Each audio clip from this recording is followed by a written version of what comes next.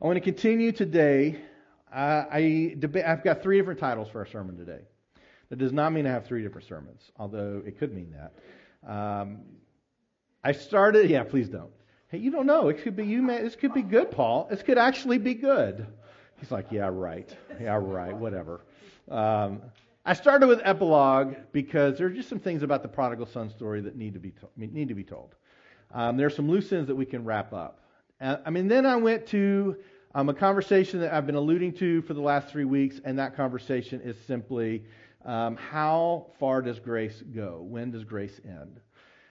We've talked a lot about grace through this series, and the inevitable question that comes up when we start talking about grace is simply, when do we stop giving grace? When is the point that we say, nope, now we're moving into whatever, accountability or consequence or punishment or whatever?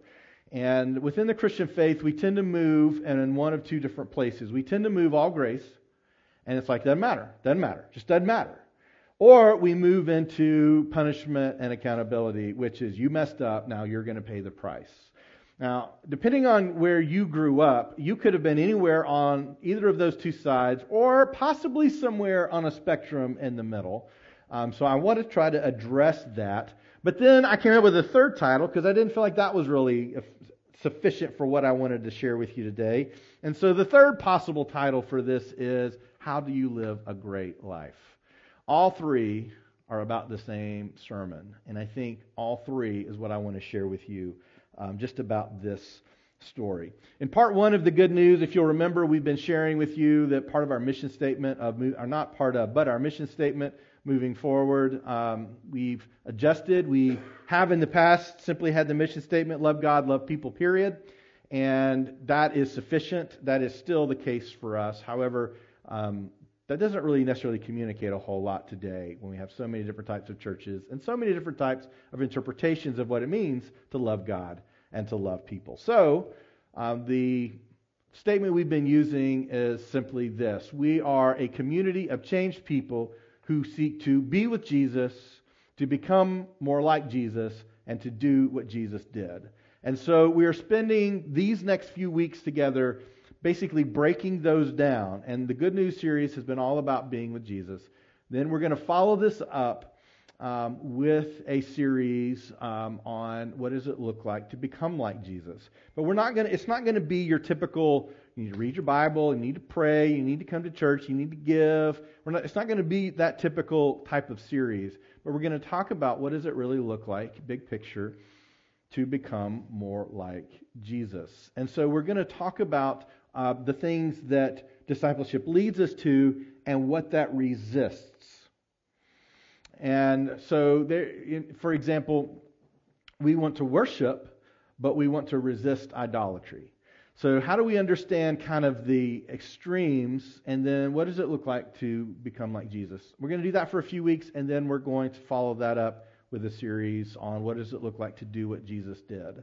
And that will probably wrap all of that up around 1st of February, end of January, and then we'll go from there. But in part 1 of the good news, and this focus of being with Jesus, we basically said these 2 things. We can be with Jesus forever, and this good news came at a cost that we did not have to pay because God loved us. Next slide. There we go. Or I might be looking at the slides backwards. Yeah. We can be with Jesus forever. And this good news came at a cost that we did not have to pay because God loved us. In part 2, we looked specifically at the younger brother, and we said this, that the gift of salvation really is a free gift. The younger son did not have to do anything. His father welcomed him back. But yet the younger son came back looking to do something. He came back looking to repay a debt that he had incurred. And he recognized the life he was pursuing wasn't working. That's when I first introduced the idea of the uncomfortable question. If we can't do anything to earn it, can we do something to lose it? It's another uncomfortable question in this parable. We said that the gift must be seen as valuable, that the free gift can't be earned, but we still have to choose it. And that the good news is that no matter how broken or battered you are, Jesus wants to fully restore you.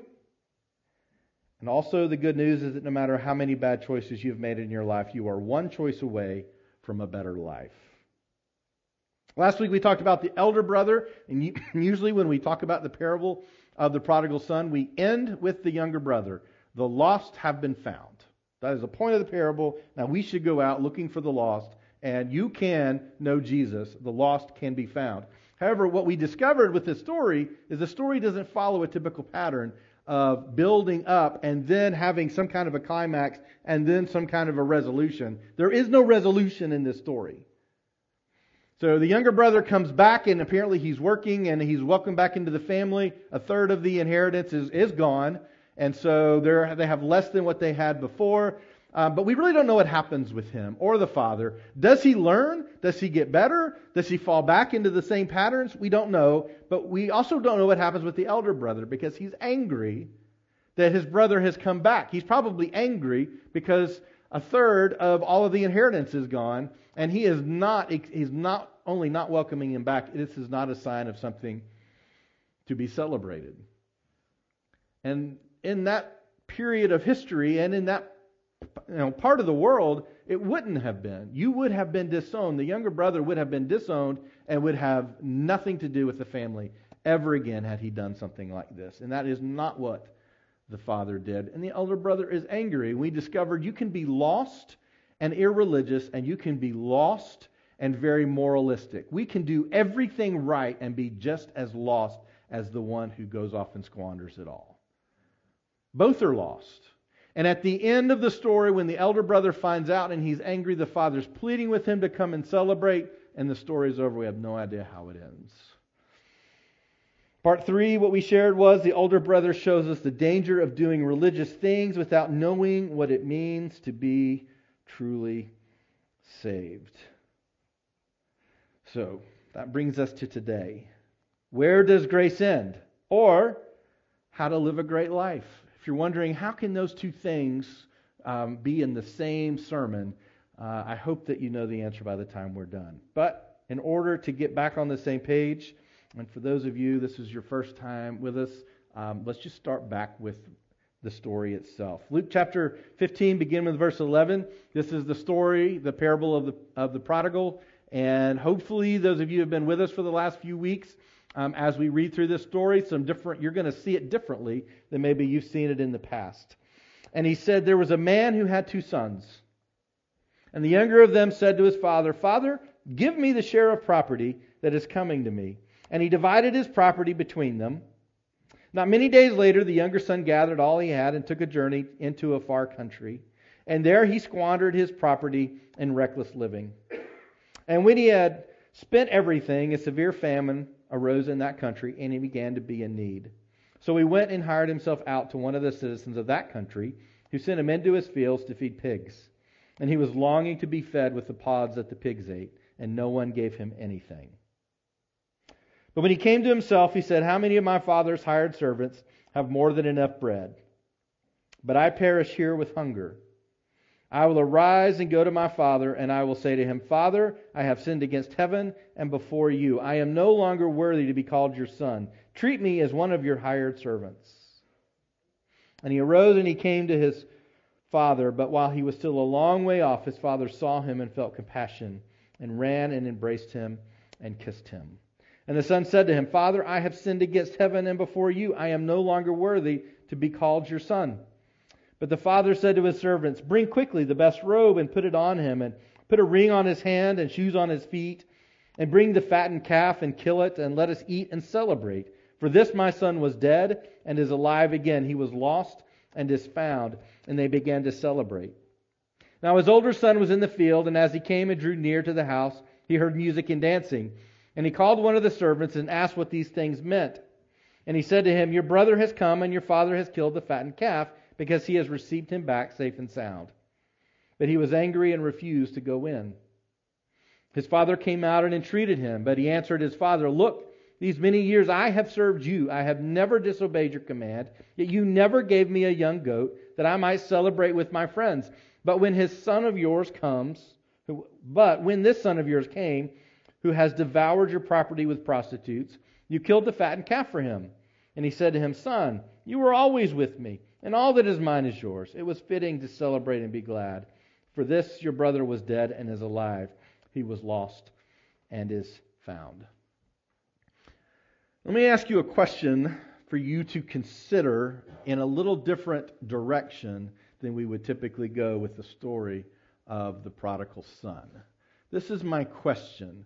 Thinking about their lives and what they want. I think the average person, when they come to some place of deciding, do I want anything to do with Christianity or with God or with the church, are basically asking themselves the question, does this make my life better?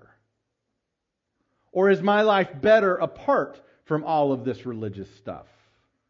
So let me ask you, between these two sons, which of the two sons was living the better life? I just want you to consider that. Now, I don't just mean after the younger brother got in trouble. After he squandered it all, now he's working for somebody and feeding pigs and he's hungry. I don't mean then. I think most of us would say, well, that doesn't seem like a better life.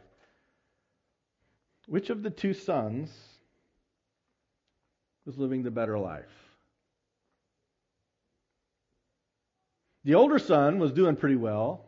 He still had his position, still had his station, still had food to eat. He still had clothes.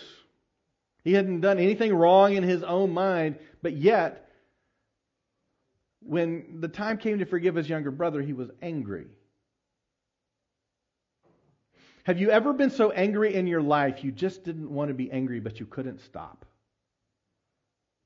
And in that moment of your life, would you say, now that was a good life? Probably not. So there are times that we assume that having position and having security and having enough money and having enough things, somehow that makes for a good life until something goes wrong, and then we are miserable even when we have all of the things that we longed for. You can work and get all the things that you want out of life, and life can still be disappointing to you. It's interesting how generationally we go through, and I was thinking back just through growing up and what I imagined a good life would be. As you think back, and I don't want details here, but as you think back over what you expected your life to be right now at this moment, let's say 30 years ago, and you thought about your life right now at this moment, how many would say it's exactly what I hoped for? Cindy? All right. Bruce? Of course, Bruce is retired, so he's, But most of us would say, I really thought my life would be different at this point. Now, it doesn't always mean that you're disappointed, but I find, at least among my peers, a great deal of people that tend to be disappointed in how their life works out, even though they get most of the things they were looking for out of it. When I was younger, I remember thinking, before I go there, I grew up with two parents that grew up very modestly. Neither of them would I consider, or would they have considered themselves in poverty, but they also didn't have anything extra. Kind of what Cindy is saying, you've got enough, but nothing. For them, they had nothing extra. They came from very, very humble means. And my dad decided early in his life he wanted to become a dentist, and so he did, and he became a very successful dentist. And so he had everything he ever wanted. And in that scenario, as a child growing up in a household that could have everything that they ever wanted, I was very disappointed that my parents would not give me everything that I ever wanted.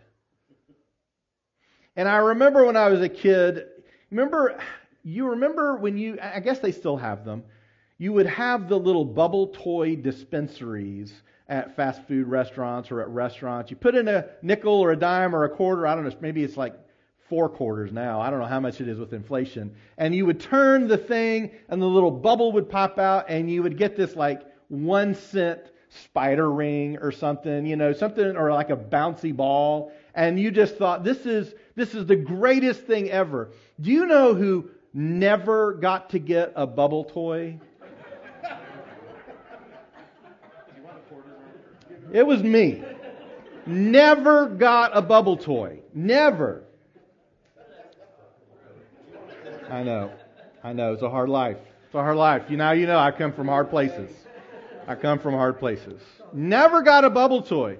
And I remember when I was young thinking, do you know what I'm going to do? And I imagine this was a moment after I had asked for the umpteenth time for a bubble toy and heard, no, you will not get a bubble toy. I remember thinking, you know what I'm going to do? I'm going to get a good job. I'm going to make a lot of money. And I'm going to buy as many bubble toys as I want. That's how I'm going to live my life. I was probably 15 at the time. Maybe a little younger than that. And I just remember thinking, and just the thing that I would eventually learn, which took me many years to learn, was that parents that came from humble means ended up giving away a lot of what they had. And they are two of the most generous people I have ever known in my life. It took me a long time to recognize that.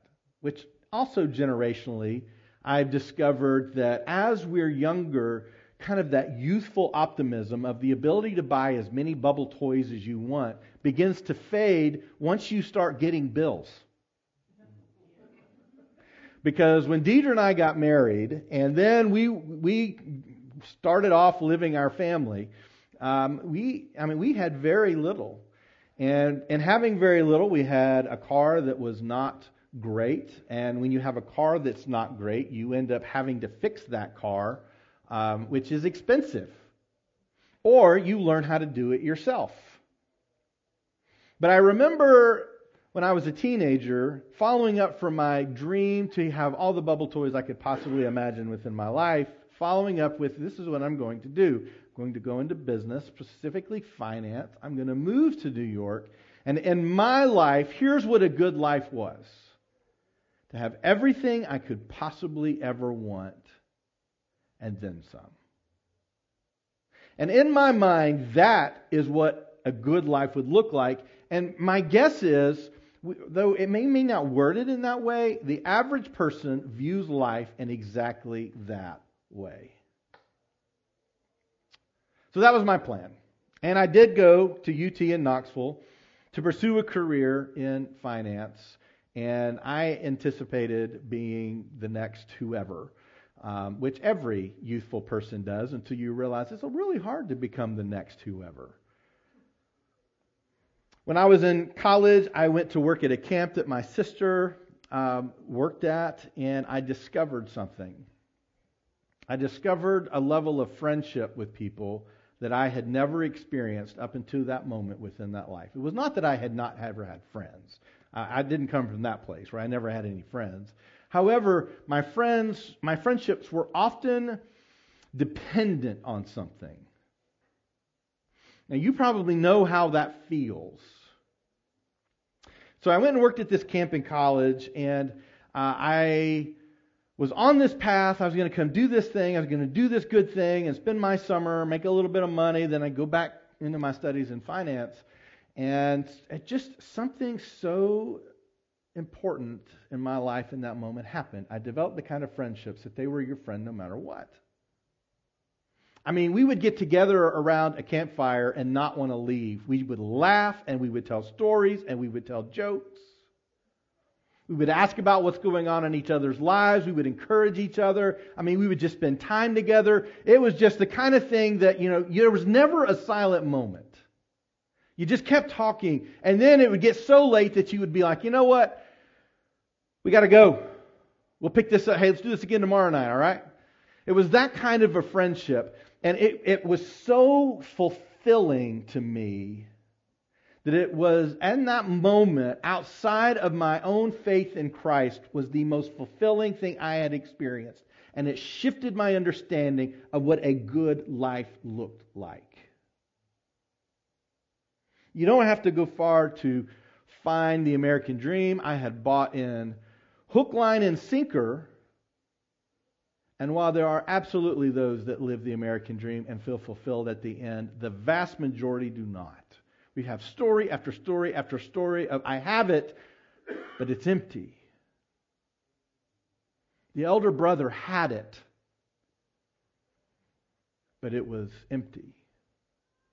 The idea that we would offer grace to the younger brother, it didn't elicit any kind of compassion or grace. What it brought out of him was anger, because he's seen this thing played out, this welcome, this love, this let's celebrate, this party, and inside of him he felt some emptiness, and that it only elicited anger out of him.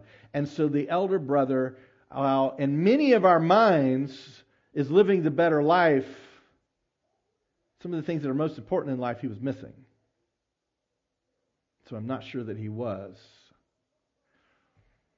The younger brother, well, he made lots of mistakes. I mean, lots of mistakes. He told his dad, "I wish you were dead. Your only value to me is your stuff." And then he squandered it all. I mean, he made a lot of mistakes. But then in this moment, he found something different. He found that there could be a good life in a different way. And it had everything to do with being welcomed back, being welcomed into a family. I think what I discovered on that summer working at camp was the difference between expected value and true value. There's a difference between expected value and true value. I expected that the pursuit of all the things that I could consume within my life would have great value for me. But when I discovered relationships that were true, deep friendships, I find that was true value and unexpected. I think within our lives, what we find when we look at the Father is a Father who understands what true value is. I find it interesting also, just how does, this is a parable, so we can take analogies too far, but how does a father have sons that are this different from each other? I think that's an interesting idea. How can we be so different and raised in the exact same environment? Ken brought up a good question last week. He said, why didn't the father tell the older son about the party? Why did he find out about it from someone in the field headed into the party? Like everybody else knew about it seemingly before the elder brother did. And I don't really have an answer. I said, I'm going to think about that this week. I still don't have an answer for that. What are we missing in this story? What are we missing in the tradition of this story that speaks to that? I couldn't find a definitive answer on any of that, other than the father was so excited that he just wanted to welcome back. I did come across one article talking about this story from a guy who was a just reported expert on ancient Near Eastern traditions, and he said the significance of the father running. What we've talked about so far is that a patriarch does not run, and a patriarch does not run because patriarchs wore dresses. Everybody wore dresses. You wore a tunic, and so to run you had to hike it up, and you had to run. And patriarchs don't show their legs. And, I was talking to Bruce, who's shorting it today. It's November. He's still in shorts. I'll probably have shorts on after I get out of here. But you didn't wear shorts back then. You did not show your legs. To show your legs was a sign of great disrespect and a lack of value. I mean, it was a very different culture than what we have today. And so we can easily take away from that he was running out of excitement, and he even showed his legs and was willing to be shamed for it. But interesting, what I found in this story was that the tradition in the community would have been that the community would have stepped in and told the younger son, you're not welcome back into this community.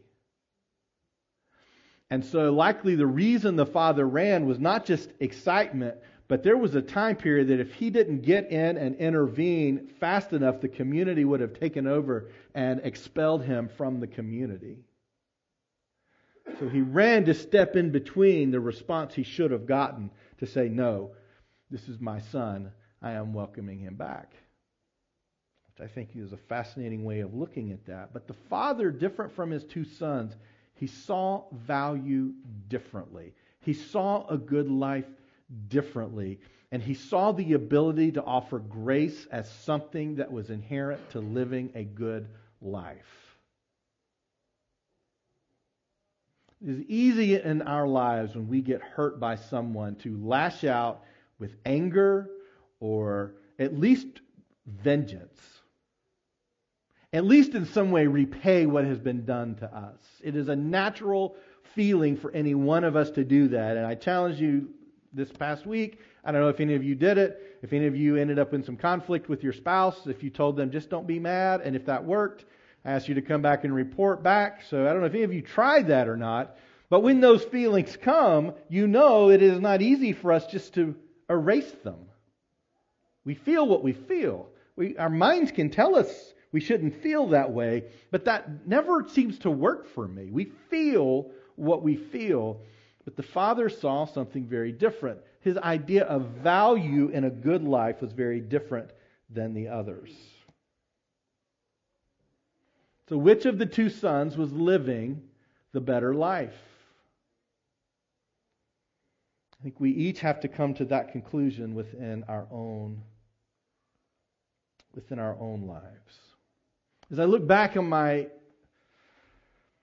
experience in accepting Christ as my Savior, I've shared this story. I'm not going to go into all the details again, but I've shared this story before. And what I found within that moment of my life is the thing I pursued. I was a teenager in high school, and the thing I was pursuing, my expected value was position, which is determined by popularity, which then in my mind equates acceptance, and at some level celebration of.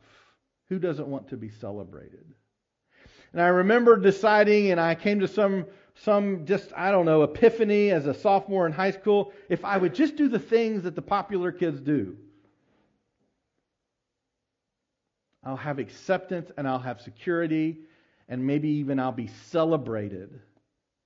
But I found that by doing those things, while I tended to be more accepted by some, and while I tended to be more celebrated by some, what I found was within me, I kept getting emptier and emptier at the things I was having to do for that acceptance and for that celebration and for that security. And that emptiness did not feel any better than a lack of security, a lack of acceptance, or a lack of being celebrated. It, in fact, in many ways was worse. And that was the moment in which I said, Jesus, I don't know if you remember me, but this life is not working out for me. This is not a good life I'm entering into. It's supposed to be. I'm getting the things I set out to get, but I'm feeling very empty inside, and that emptiness won't go away, and it's the worst when I'm by myself. And I remember in those moments just feeling the presence of Christ, and I found true value. See, there are things in this world that we think are going to fill us, and they don't. And then there are things we never realized even existed, and they fill us beyond what we can possibly comprehend. Which of the two sons was living a better life? There's a difference between expected value versus true value. One of the things we hope to do through this series is just to talk about the value of being with Jesus. For me, the value of being with Jesus is the ability to see the world differently. The friendships that I have with people that value Jesus are far deeper than the friendships I have with people who do not. We see the world differently. We see each other differently. I can screw up more with those friends than I can with those that, they don't value Jesus, being with Jesus in their life. We talk about different things. We get excited about different things. Whenever I get together with them, I look forward to getting together more with them. It's not that I don't look forward to getting together with my friends that don't enjoy being with Jesus, but there is a difference for me. I share things with the people that I know are on a journey with Christ. I share more things with them than people who I know are not on a journey with Christ. However, that doesn't mean I don't share the bad stuff with them in my life. One of the things we Christians can be really guilty of is sugarcoating a life that's not perfect. And then we say, you can have this perfect life if you just have Jesus. And then they come and accept Jesus and they're like, what happened to my life? My life's not sugarcoated. I know, I was just kidding. My life was really bad when I told you that. But I was afraid you wouldn't ask Jesus into your heart if you knew. It's It's a terrible bait and switch we do when we don't share the hard things in our life. But there are some deep things within us that I will more openly share with my brothers and sisters who are also on the same journey that I'm on. There's true value in those types of relationships. As you can probably guess, as you're trying to piece together what I'm aiming at, there is something about relationships and a good life.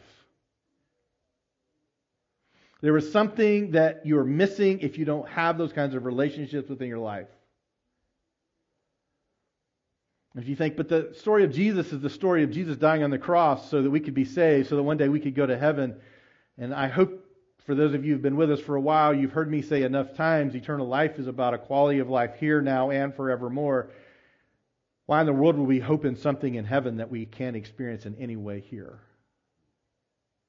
Early Christians did not believe that. They didn't separate that. They didn't say good life when you die, rough life when you're alive. They said, even when we're dying, we have a good life.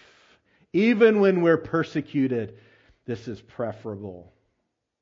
Even when people are coming out at us and hate us, look, we have found Jesus, and that is better than anything. What can anyone do to me? I have Jesus. These are the types of things they talked about. Not either or, both and. Jesus would sum up all of the law, which was the way that you understood coming into the presence of God.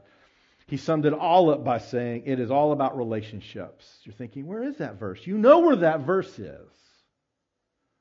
When he said, what's the greatest commandment? And he says, you will love the Lord your God with all your heart, your soul, your mind, your strength. That's relational. And the second is like it, you will love each other the way you love yourself. That's relational. There is something that God is trying to bring us back to that is true value, that is relational. It's really just been in the last 2,000 years that we primarily look at life through the lens of individuality versus community. It was always about community. When we look at these stories in the Old Testament, life was about family. Life was about community. I mean, like literally.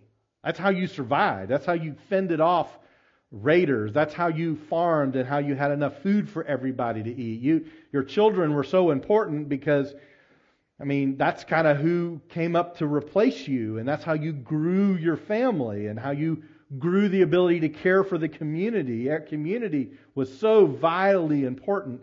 But it's just been in the last couple of thousand years that we've really focused on this idea of individual purpose, individual growth, individual attainment. There's just something about the good news that says you're okay with God and with some really great people. The kind of okay that other people look from outside and say, I want that too. That's why I'm just not a fan. I've gone through the programs and I've done the events and things when we go out and we knock on doors and we say, hi, my name is Mark. I'm a member of such and such a church. I just want you to ask you a question, if you wouldn't mind. If you were to die tonight, would you go to heaven or would you go to hell? How in the world do you communicate the value of relationship through that question? But that makes sense to us in this world and in this culture because we're so transactional. You can get more for your money, but you got to buy the right thing. That's how I thought life would be when I was a child, and as I've gotten older, I've found, you do have to have enough money. Let's not be silly. If you don't know where your next meal's coming from, it really doesn't matter how many friends you have unless that means they're going to help feed you. If your car breaks down and you can't fix it, it's great that you have friends around the campfire, but you got to fix your car. There are some basic things and needs the community is supposed to come alongside and help. So I don't want to say, you know what, here's what you need to do. Quit all your jobs and hang out around a campfire. Don't do that. Keep your jobs. There's something different about true value, though. For me, the value of being with Jesus, you were wholeheartedly loved and valued. How many relationships do we have in our lives that we are wholeheartedly loved and valued? You were absolutely accepted. You were completely changed. You're never alone. God is with you. Some things I was thinking through, what do I think it means for me to be with Jesus? Being a part of His family, having the Holy Spirit within us, the ability to obey, not because I'll be in trouble if I don't, but because obeying leads to things that lead to true value. It's a very different way of understanding obedience. If I don't obey, God's going to be mad at me and He's going to do something. He's going to make my car break down. Versus, I do the things that Jesus did, and life just is better that way. It's just better. Experiencing God in community, like today with us together. And maybe for you, less this moment.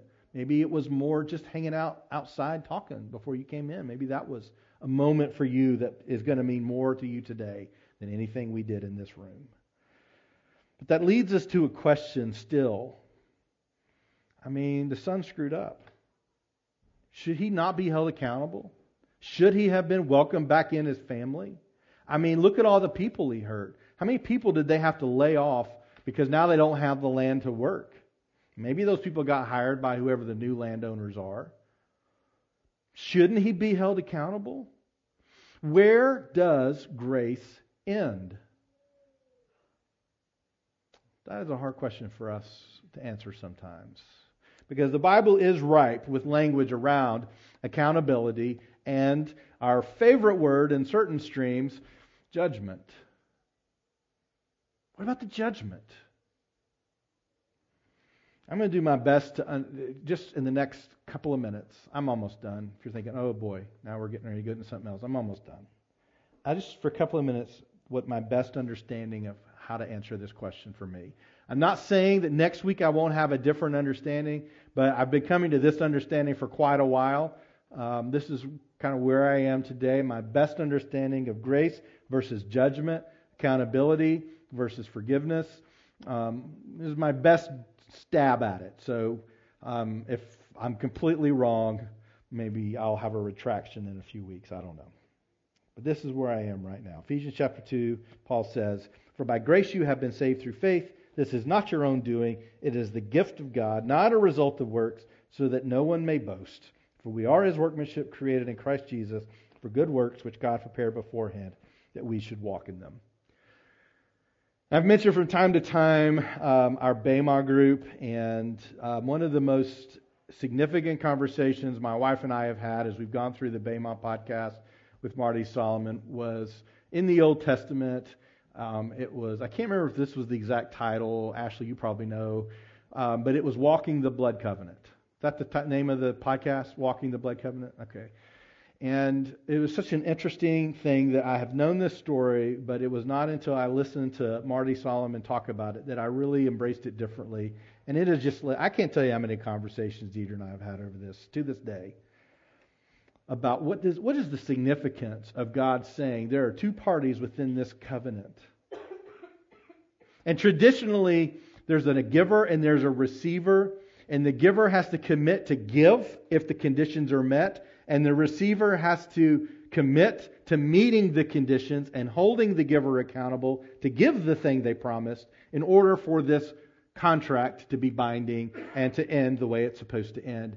And yet in Abraham's dream, and God is cutting this covenant with him, he walks both sides. And so we would talk about the blood path. Typically when you would make this commitment, take an animal, cut it in half, and you would walk between, and there would be kind of this idea that let be done to me what we've done to this animal if I am to not keep the covenant in which I am making with you. And normally God would walk one and Abraham should walk the other. And God said, nope, I'm going to walk both sides. I'm going to walk both ways of the blood covenant. You can't keep this covenant, God would probably say to Abraham. You're not capable, but I am, and I'm going to do this for you. Jesus does the exact same thing on the cross for us. He walks the blood covenant for us so that we are saved by grace through faith because of what Christ did on the cross. The uncomfortable question still remains, if we can't do something to earn it, what can we do to lose it? Now, this very way of thinking has led some people to go in the direction of saying, well, it doesn't matter whether you want to have anything to do with Him or not. You're saved. Every human on the face of the earth is saved, whether they want it or not. And yet, in order to come to that conclusion about grace, you have to ignore a whole lot of Scripture, even to the point of Jesus saying to a group of people, like, you're coming at me like we have something here, but depart from me. You don't know me. So where does the grace end? Like, where are we in trouble at this point? And as I think through all of the Scriptures I can think of on salvation and accepting grace and how should we extend grace to others, I mean, what about when they really hurt us? What if they kill us? That's where Scripture goes that far. Like, if someone wants to take your life, there's no greater love than to give your life for a friend. We're supposed to, if an enemy comes, we're supposed to love them. If they slap us, then we turn the other cheek. If they ask for something, we give them more than they ask for. The Scriptures go pretty extensively into saying accountability is not your primary concern. So where does grace end? And I've come to this place and this conclusion and understanding where grace ends by seeing where does God's grace end in Scripture to people. Where does judgment come? And almost every time judgment comes, it is not simply because you are rejecting Him. It is because you are hurting someone else. Where does grace end? I think grace ends when our choices hurt others. Well, that doesn't feel comprehensive enough. I know, doesn't it? I grew up in a system where you screw up, God's ready to punish. And He's gonna put it down right there on you. And the worst of all, if you don't say the right prayer, you're going to burn forever in hell. Where does grace end? Another important reality that I have come to understand is if we understand that judgment is the presiding over the issuance of justice, okay? Rather than judgment, like I judge you and punish you, judgment being a judge who presides over and says, I am dishing out justice. So how do we understand justice throughout the Scriptures? And what we find is a woman at the well who Jesus just graciously invites into a relationship with Him without any condemnation at all. And then you have that same Jesus walking into the temple, overturning tables for the religious leaders, telling them they're a brood of vipers and they are due judgment. It's still the younger brother and the elder brother. It's the same story. And there's a difference in two important understandings of justice. One is restorative justice and the other is retributive justice. We practice retributive justice in the United States of America. If you mess up, you will go to jail. Depending on how bad you mess up, you will stay there. And you will pay your dues. It's retributive. You've done something bad. You've hurt someone. Now we're going to hurt you. And yet in other parts of the world, restorative justice is exercised. Restorative justice says you need to, and to the best of your ability, make amends for the harm that you have caused. Doesn't mean that there is no punishment, but the focus is on restoring what has been lost versus punishing those who have lost something. And I think in that mindset, the way we do just our penal system, the way we understand justice in America is retributive, punitive. You mess up, you're punished. But yet we see with God over and over again, and we see it greatly with the younger brother, he is due justice. He is due retribution. He is due punitive damages.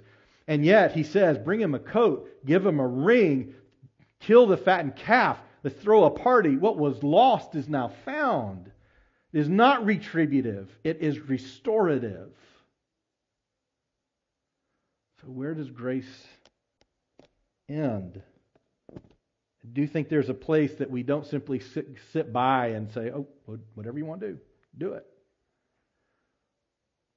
I mean, our kids, one of the things we wanted to teach our kids was if you're standing there and someone's picking on another kid, go to the aid of the kid who's getting picked on. And grace would be, oh, you want to pick on him? If that's how you feel full of life, pick away, Restorative is different.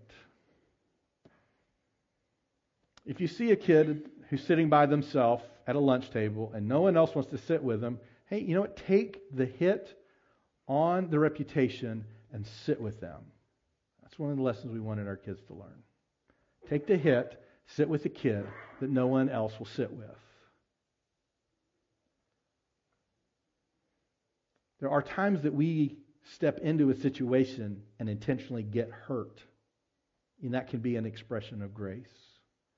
There's a time we step into a situation and we offer great forgiveness, which is an expression of grace.